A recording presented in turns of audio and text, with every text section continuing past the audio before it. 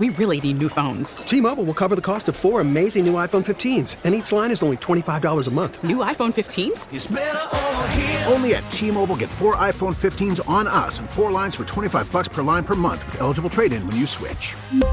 Minimum of 4 lines for $25 per line per month with autopay discount using debit or bank account. $5 more per line without autopay, plus taxes and fees. Phone fee at 24 monthly bill credits for well-qualified customers. Contact us before canceling account to continue bill credits or credit stop and balance on required finance agreement due. $35 per line connection charge applies. See T-Mobile.com. Listen to every MLB game live. In the deep left center field, it is high, it is far, it is gone. Stream minor league affiliates. The Midwest League home run leader. And watch the best baseball highlights and look-ins on MLB Big Inning. MLB At Bat is your all-in-one live baseball subscription for only $3.99 per month. Deep left field, it's gonna go. Alvarez ties the game. Subscribe to At Bat within the MLB app today. Major League Baseball trademarks used with permission.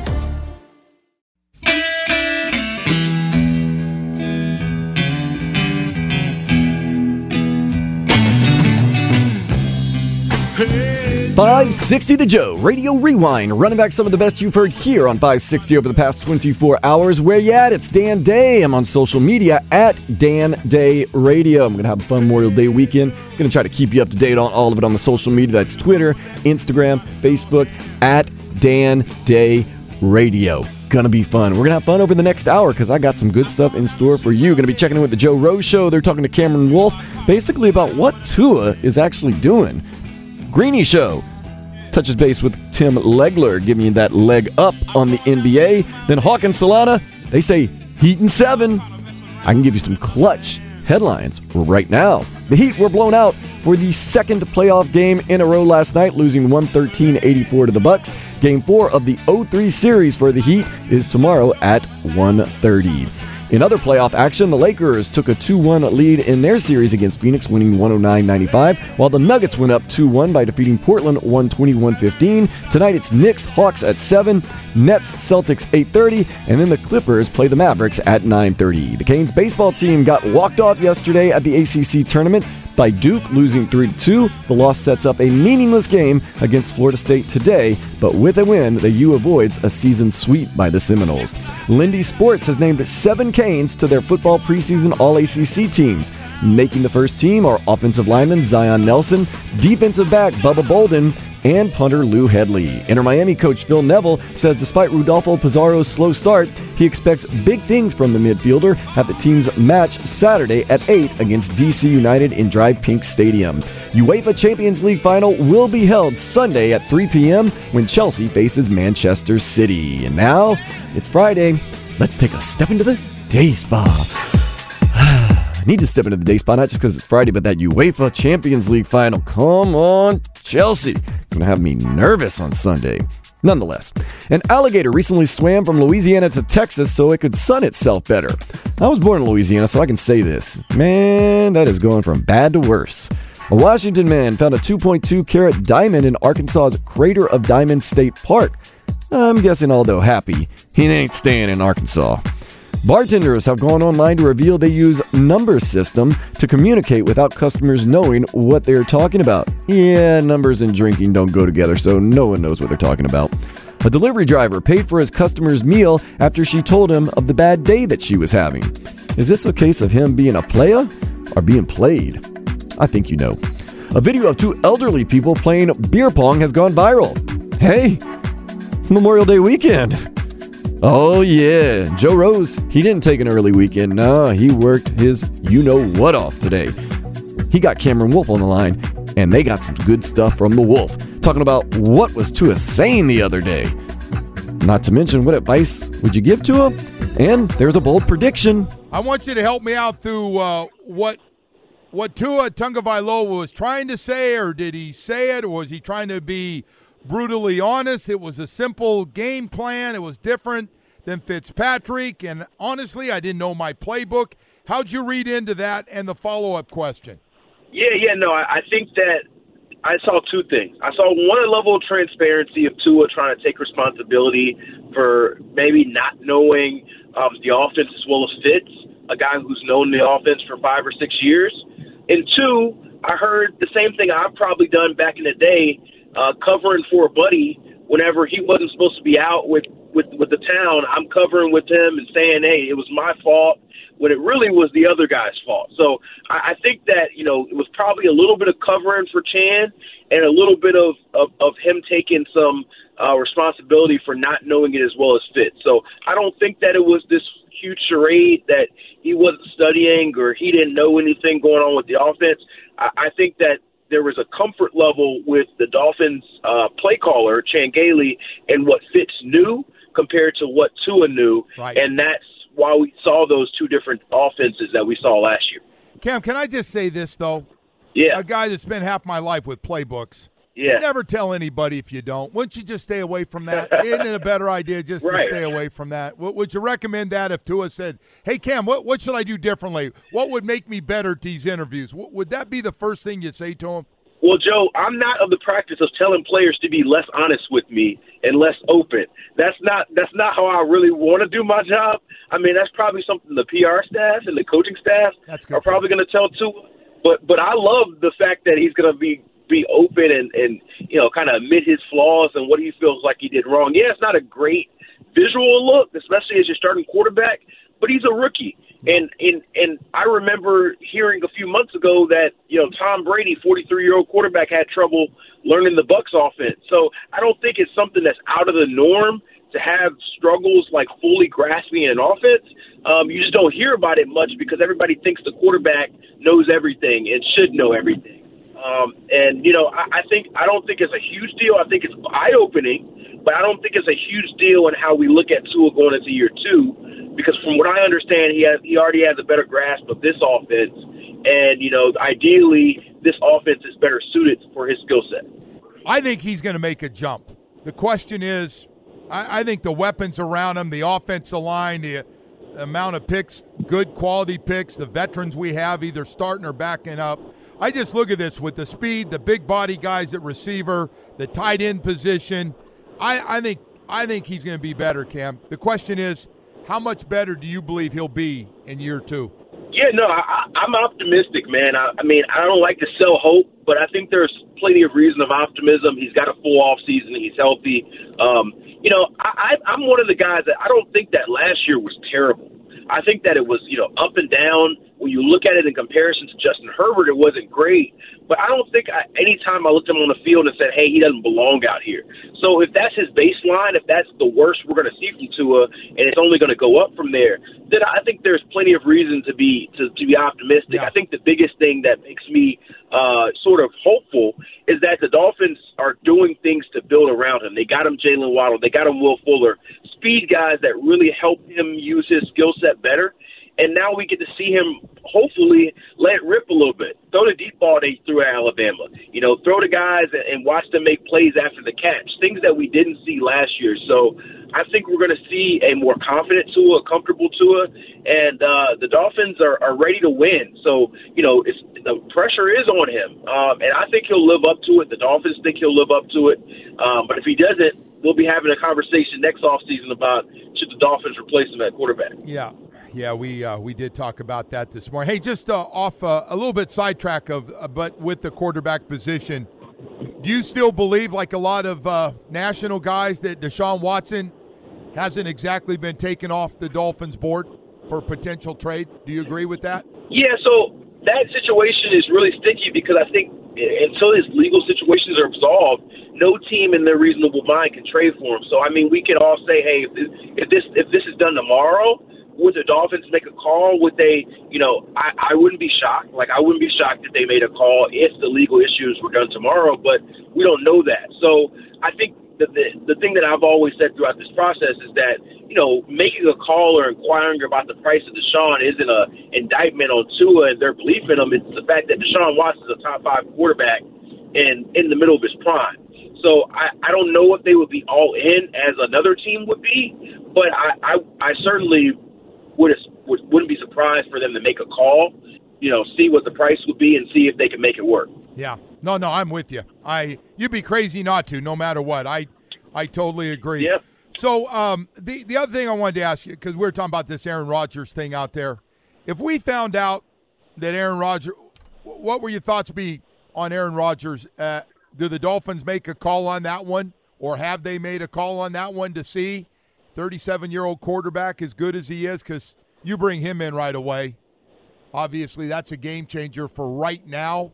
What would be your thoughts on Aaron Rodgers? See, I see Aaron Rodgers is less likely than Deshaun Watson because the thing you just mentioned, the timeline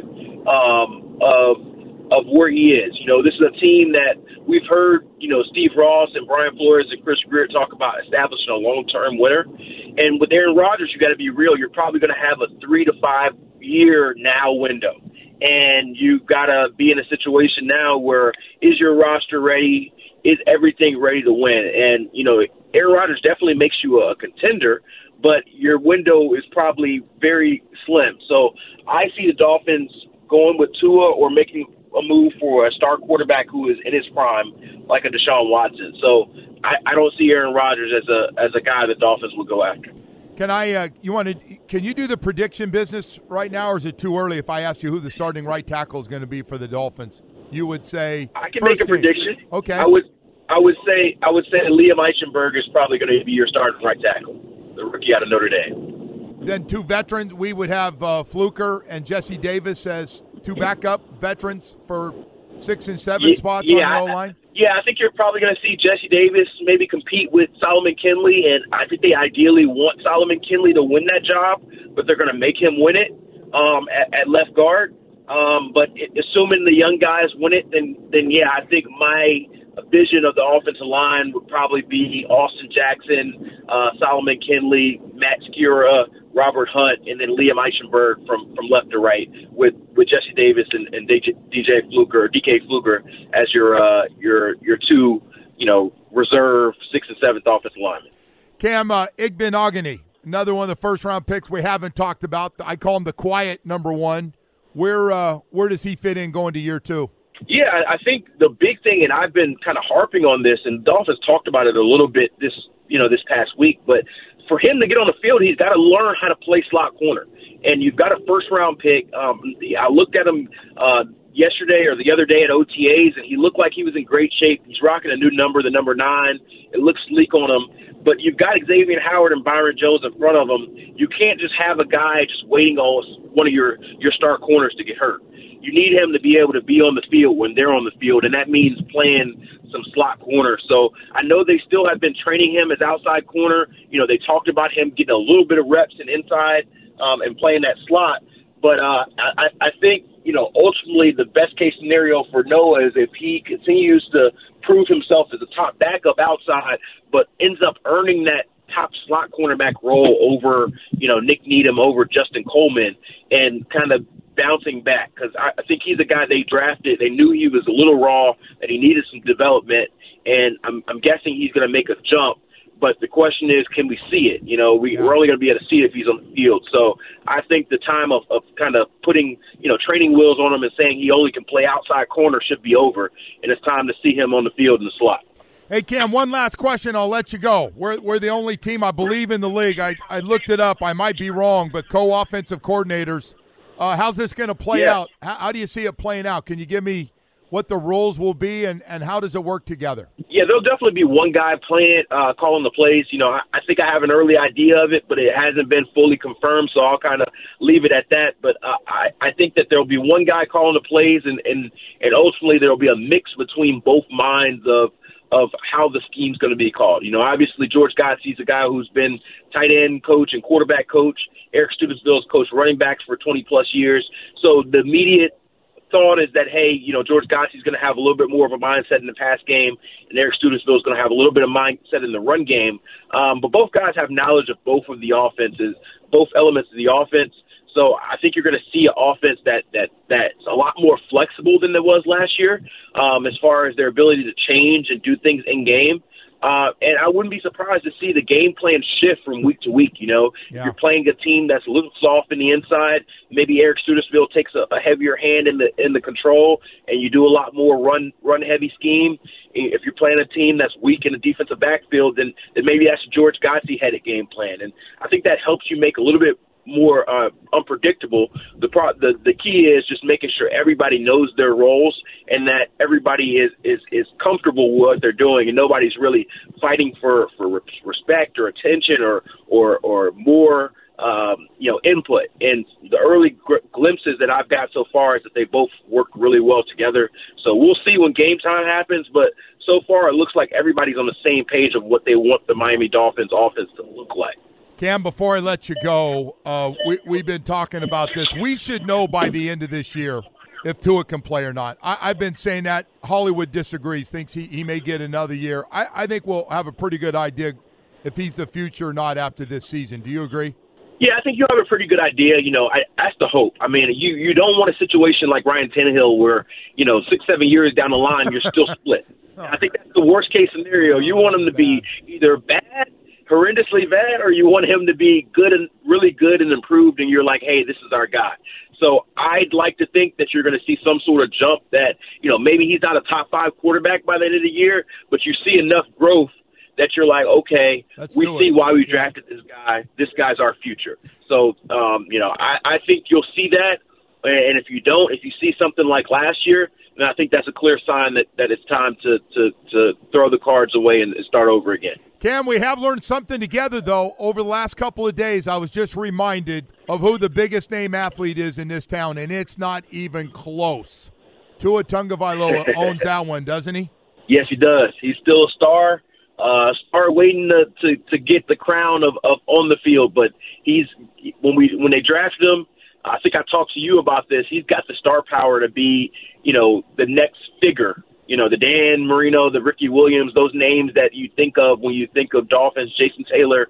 He's got the following, the national following to be that, and now it's just up to him to put it together on the field to prove worthy of all the hype and the praise. Boy, I hope he's the guy. I'm with everybody else, man. Whether you're on the left side or the right side of the fence on this guy, I hope so. Cam, thank you very much for coming on this morning, buddy. Appreciate it.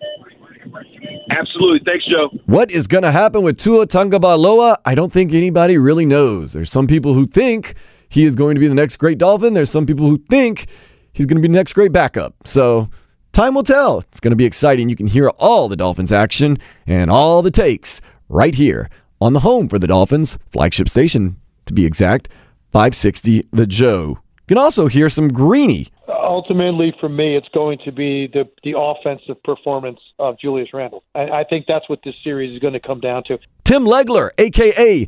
Legs, giving us some NBA playoff breakdown. Can't get enough NBA playoffs this time of the year. That is on the way, plus got some reggae for you because it is a Feel Good Friday here on 560 The Joe Radio Rewind.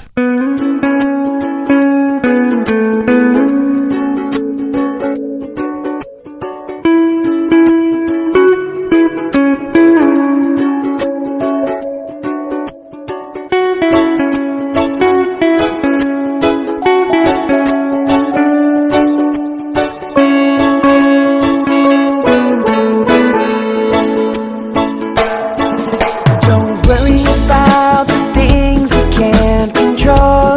560 The Joe Radio Rewind. Running back some of the best you've heard here on 560 over the past 24 hours. It's a Feel Good Friday, so I got my guys from Soja, especially Trevor Young, doing some singing right here. Don't worry about the things you can't control. Heck, it's Memorial Day weekend. Worry about having a good time and living your life to the fullest. How do you do? I am Dan Day, and we got Greeny. Oh yeah, Greeny weekdays from 10 to noon right here on 560 The Joe. He's talking to Legs. Yeah, Tim Legler about the Knicks' needs. Trae Young, he's a true pro.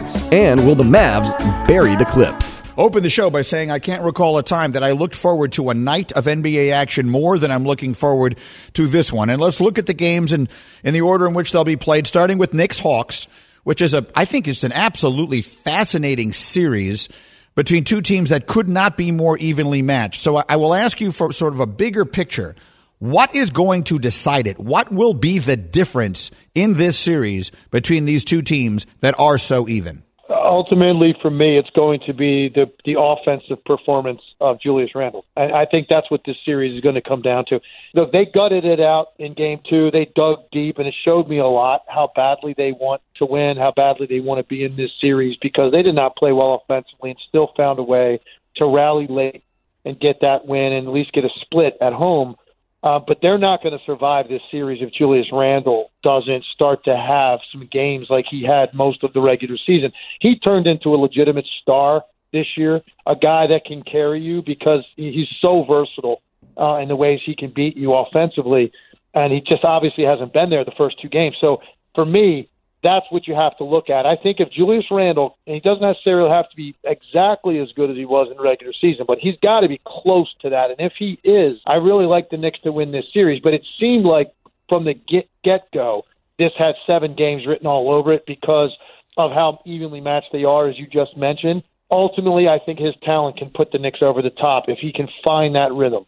I want to ask you about Derrick Rose, because Rose has been the Knicks' best player in this series. But I wonder at his age, they go from Sunday to Wednesday. Nuno made this point yesterday, and it's a good one. They played Sunday, then they play Wednesday. So he's got fresh legs and all of that. Now, the turnaround is Wednesday to Friday night to the earliest game on Sunday. Do you think that is a factor in how much and how effectively Derrick Rose can play for this team with these tight turnarounds over the course of games 3 and 4? Yeah, I don't think it'll be any issue tonight. I do think when you start talking about, finishing up, 9:30, 10 o'clock on Friday night and playing early Sunday, yeah, that's tough for a guy that age. There's no question, a guy that's been through what he has physically.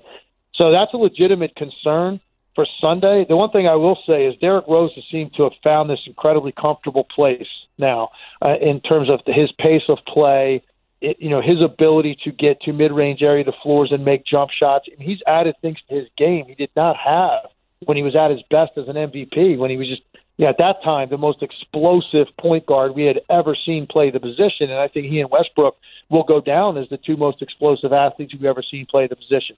That's what he relied on at that time. The other stuff was it would come, the jumpers and things, because he set you up, because you were constantly afraid of him being at the rim.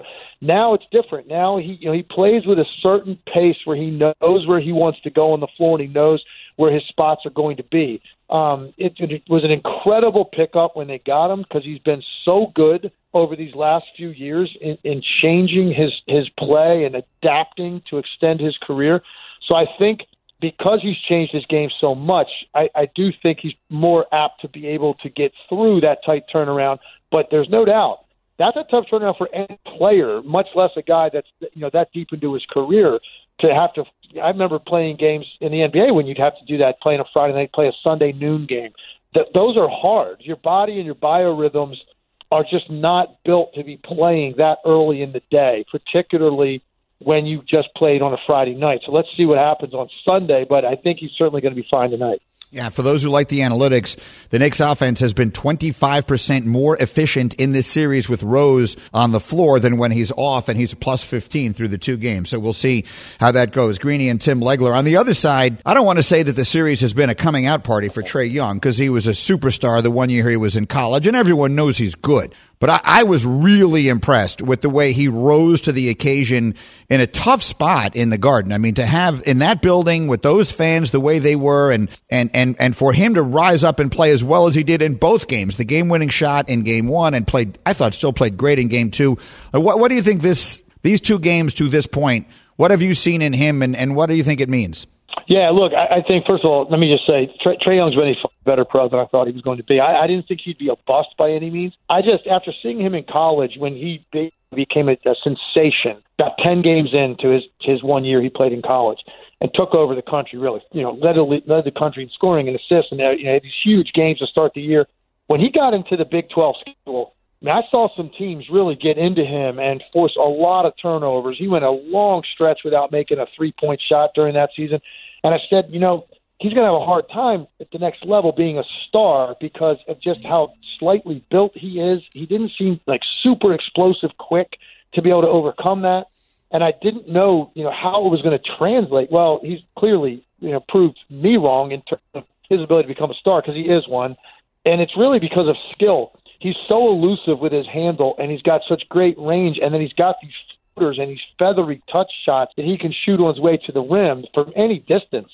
And that's how he won Game 1, really, with a very difficult running shot in the middle of the lane when he eluded at half court and got into that spot. So I think what he's doing now in this stage is he's proving, okay, this isn't just a situation where over the course of 82 games or 72 games this year, regular season, teams aren't really digging in defensively like that. I have freedom of play. I could go do what I want to do, but the playoffs are going to be different, and now I'm going to struggle. He's proving that that's not the case. even against a very physical Knicks team. He has been able to get to his spots, and because of his immense skill and shot making, and he's got a variety of things he can go to, he shows you he is still able to get it done, even under pressure, even under physical defense, and even with a team that is clearly targeting him and trying to make him less efficient, because that is the key to stopping that team. And he still has answers for all of that. So I think it's been a treat for everybody that doesn't watch a ton of Atlanta Hawks basketball or seen Trae Young very much as a pro. You're really finding out how special this guy is, because at his size and weight, to be able to do the things that he does when you've got an entire defense with his name written at the top of the whiteboard, and you go out there and he still does what he wants to do, it's pretty impressive, Greeny. He really has shown me he's going to be a much better pro and have a much better career than I thought when he came out. Yeah, me too. I'm 100% with you. I'm glad you see it the same way I do. He's got onions, too, to use the expression that people will sometimes use going into that building. Legs with me on the Goodyear Hotline, helping you discover the road ahead. Goodyear, more driven. The player that Trae Young will always be sort of compared with is Luka Doncic because of the trade on draft day and all the rest of that. And I was just looking, there's a note that just went out through ESPN's analytics people, and I haven't had a chance to really dive into it, but that I guess there are advanced analytics that suggest that Luka has taken his game even another step further in this season and into this early part of the postseason. Legs, are they just going to bury the Clippers here? Are they just going to put this thing away? And if so, what does that mean for the Clippers? Yeah, so look, any team that digs a hole, you ask yourself a question when you're trying to see can they get back in it. And the question is, do they have enough talent relative to the team they're playing to get back in the series? Obviously, the Clippers do. So this is the one situation where you go, you know what? It's not quite over yet. If they win Game 3, you now put an incredible amount of pressure on the Mavericks in that fourth game. But here's the thing. What I've seen out of Luka Doncic and the Mavericks is this. They are looking at a team that they don't fear in any way in terms of physically stopping us from running what we want to run, from having our best player control all of the action, which Luka Doncic is. This was a team that they played a year ago in the playoffs, and if you recall, they were trying to take him out every time he went to the basket. It seemed like Luka Doncic was in an altercation with somebody every trip up the floor, and they felt like this is the way to get into his head. He was a little bit more immature at the time. He would overreact to that stuff. He was more prone to then turn the ball over or take a bad shot because he didn't really know how to handle his emotions. Well, he's reined that in to a large extent this year. His frustration is not palpable anymore. He doesn't wear that on his sleeve to such an extent that you feel like if I just get up in him at half court, bump him a few times, or hit him on his way to the rim, we might throw him off his game for the next 4 or 5 minutes. That's behind him. He's now looking at a team. He expects what they can do to him defensively. It's really been fascinating to watch. So for the Mavericks, they're looking at the Clippers, and to use an analogy, they see chum in the water. I mean, they're sharks, and they see chum in the water, because that's what it looks like to Clippers. They look like a team that is not tough enough. They don't have enough emotion. I think their leadership is too calm, cool, and collected, and I'm talking about all of them, from Kawhi Leonard to Paul George to Tyronn Lue.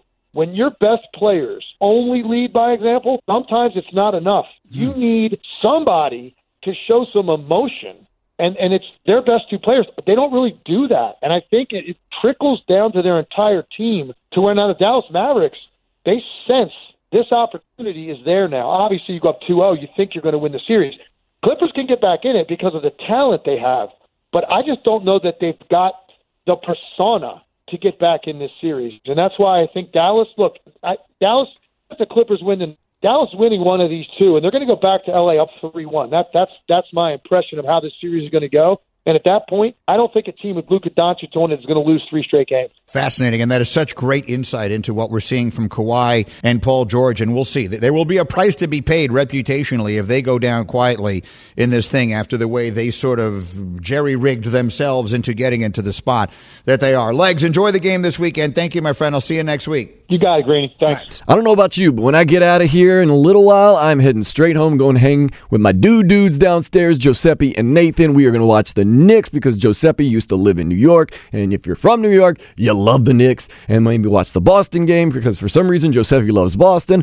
I like basketball, so I'm going to be checking that out. I also like beer, so I'm going to be sipping on that. You know who else I like? Hawk and Crowder a whole lot along with Solana. The Heat are in this 3-0 hole in the first round against Milwaukee. Heat in 7. Strong take right there. We'll hear more about it, plus some reggae, because it's a Feel Good Friday here on 560 The Joe Radio Rewind.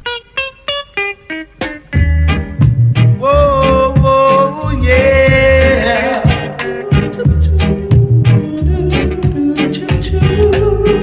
560 The Joe Radio Rewind, running back some of the best you've heard here on 560 over the past 24 hours. I am Dan Day on a Feel Good Friday, and hopefully that reggae is making you feel extra irie. Almost like we're in Jamaica. Seriously, we're really not that far from Jamaica. In Miami, not a bad place to be, and not a bad place to listen to. Right here, weekdays from 2 to 6. Hawk, Crowder, Solana. Hawk, he's working. Solana, he's injured, but he's still working. Crowder, taking some vacation time.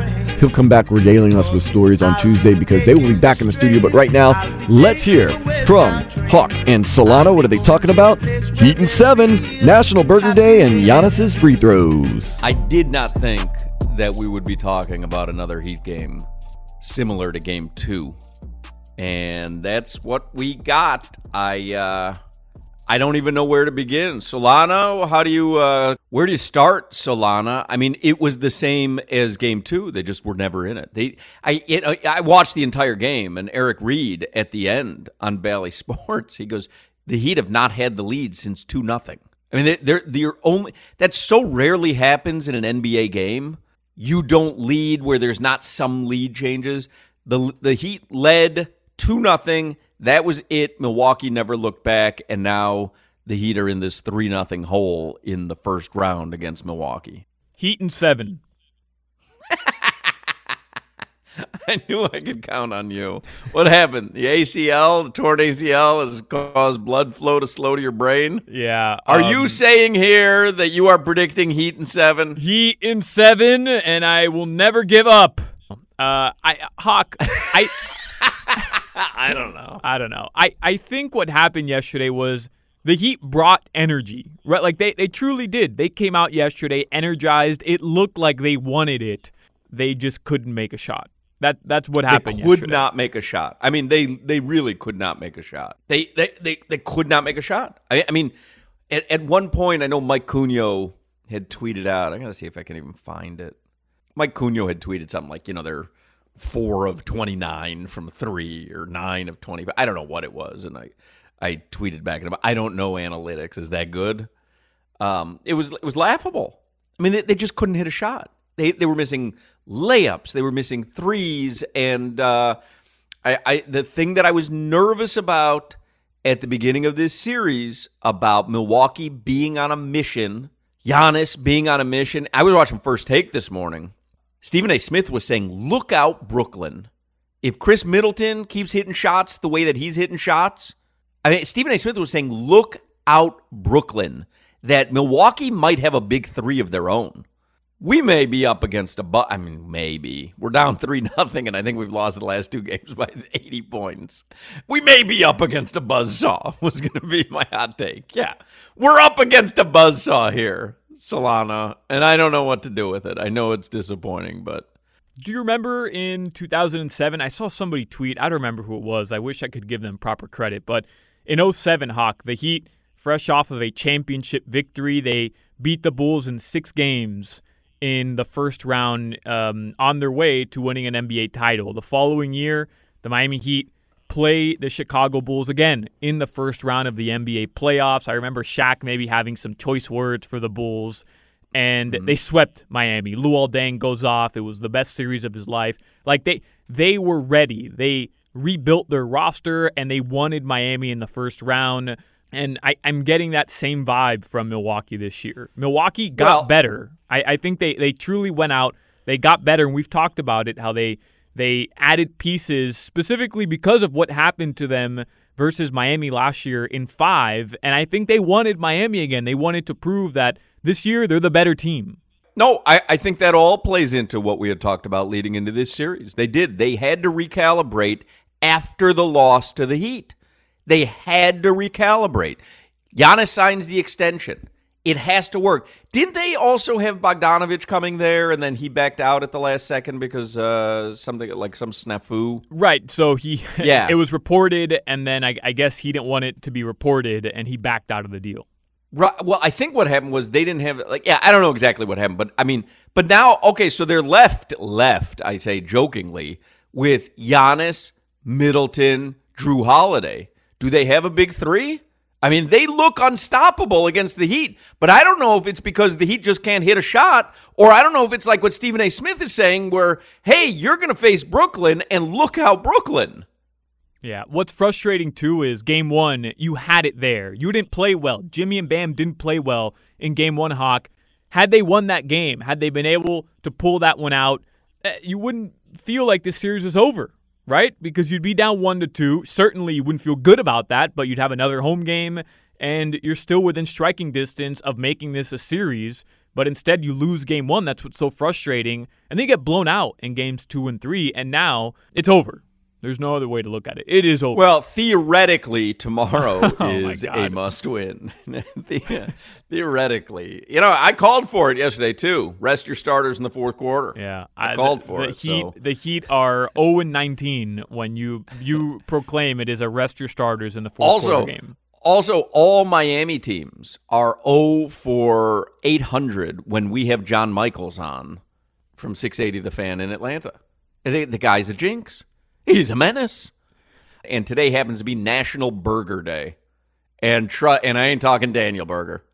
But trust me, on National Burger Day, we will keep you entertained. So we'll keep you entertained today, even though the Heat are coming off a disastrous Game 3 against the Bucks. Let's do headlines here with Alejandro Solana. So the final score yesterday, Hawk, 113-84. Milwaukee takes a 3-0 lead. It truly is remarkable. 84 points, playoff game, must win, a theoretical, I should say, must win.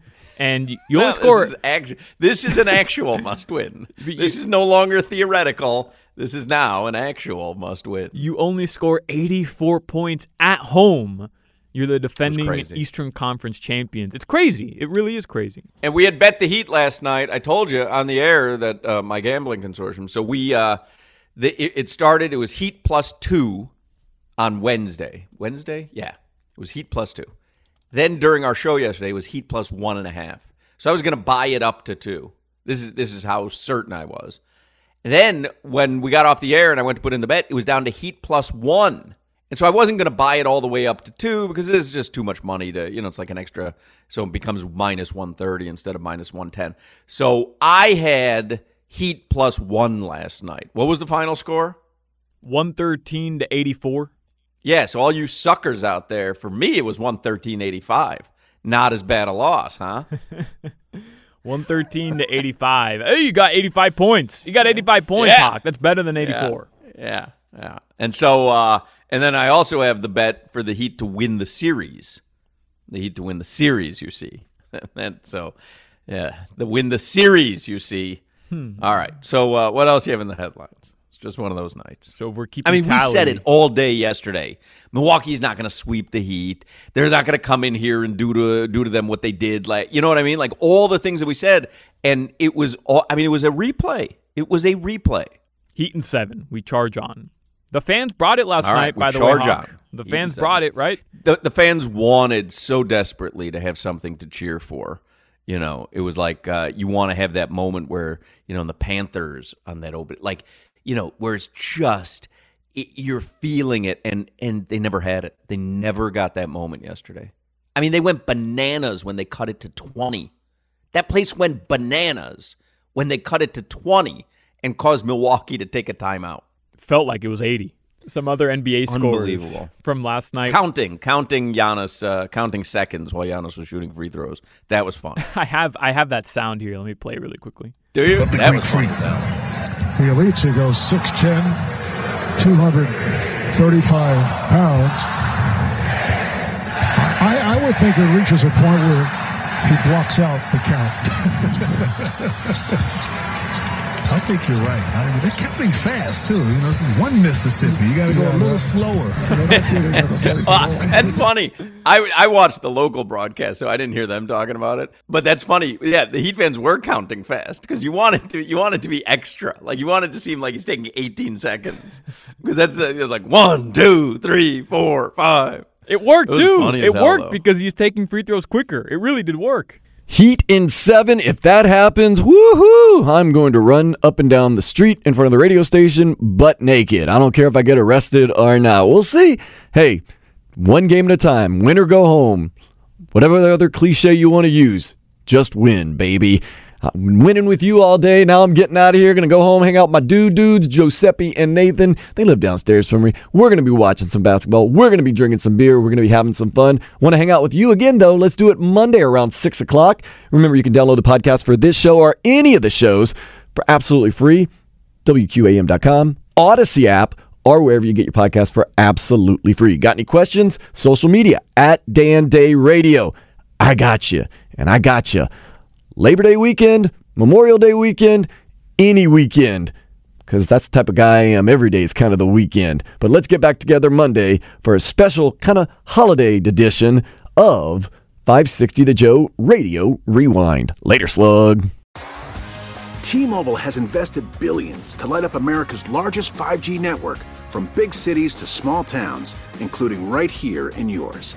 And great coverage is just the beginning. Right now, families and small businesses can save up to 20% versus AT&T and Verizon when they switch. Visit your local T-Mobile store today.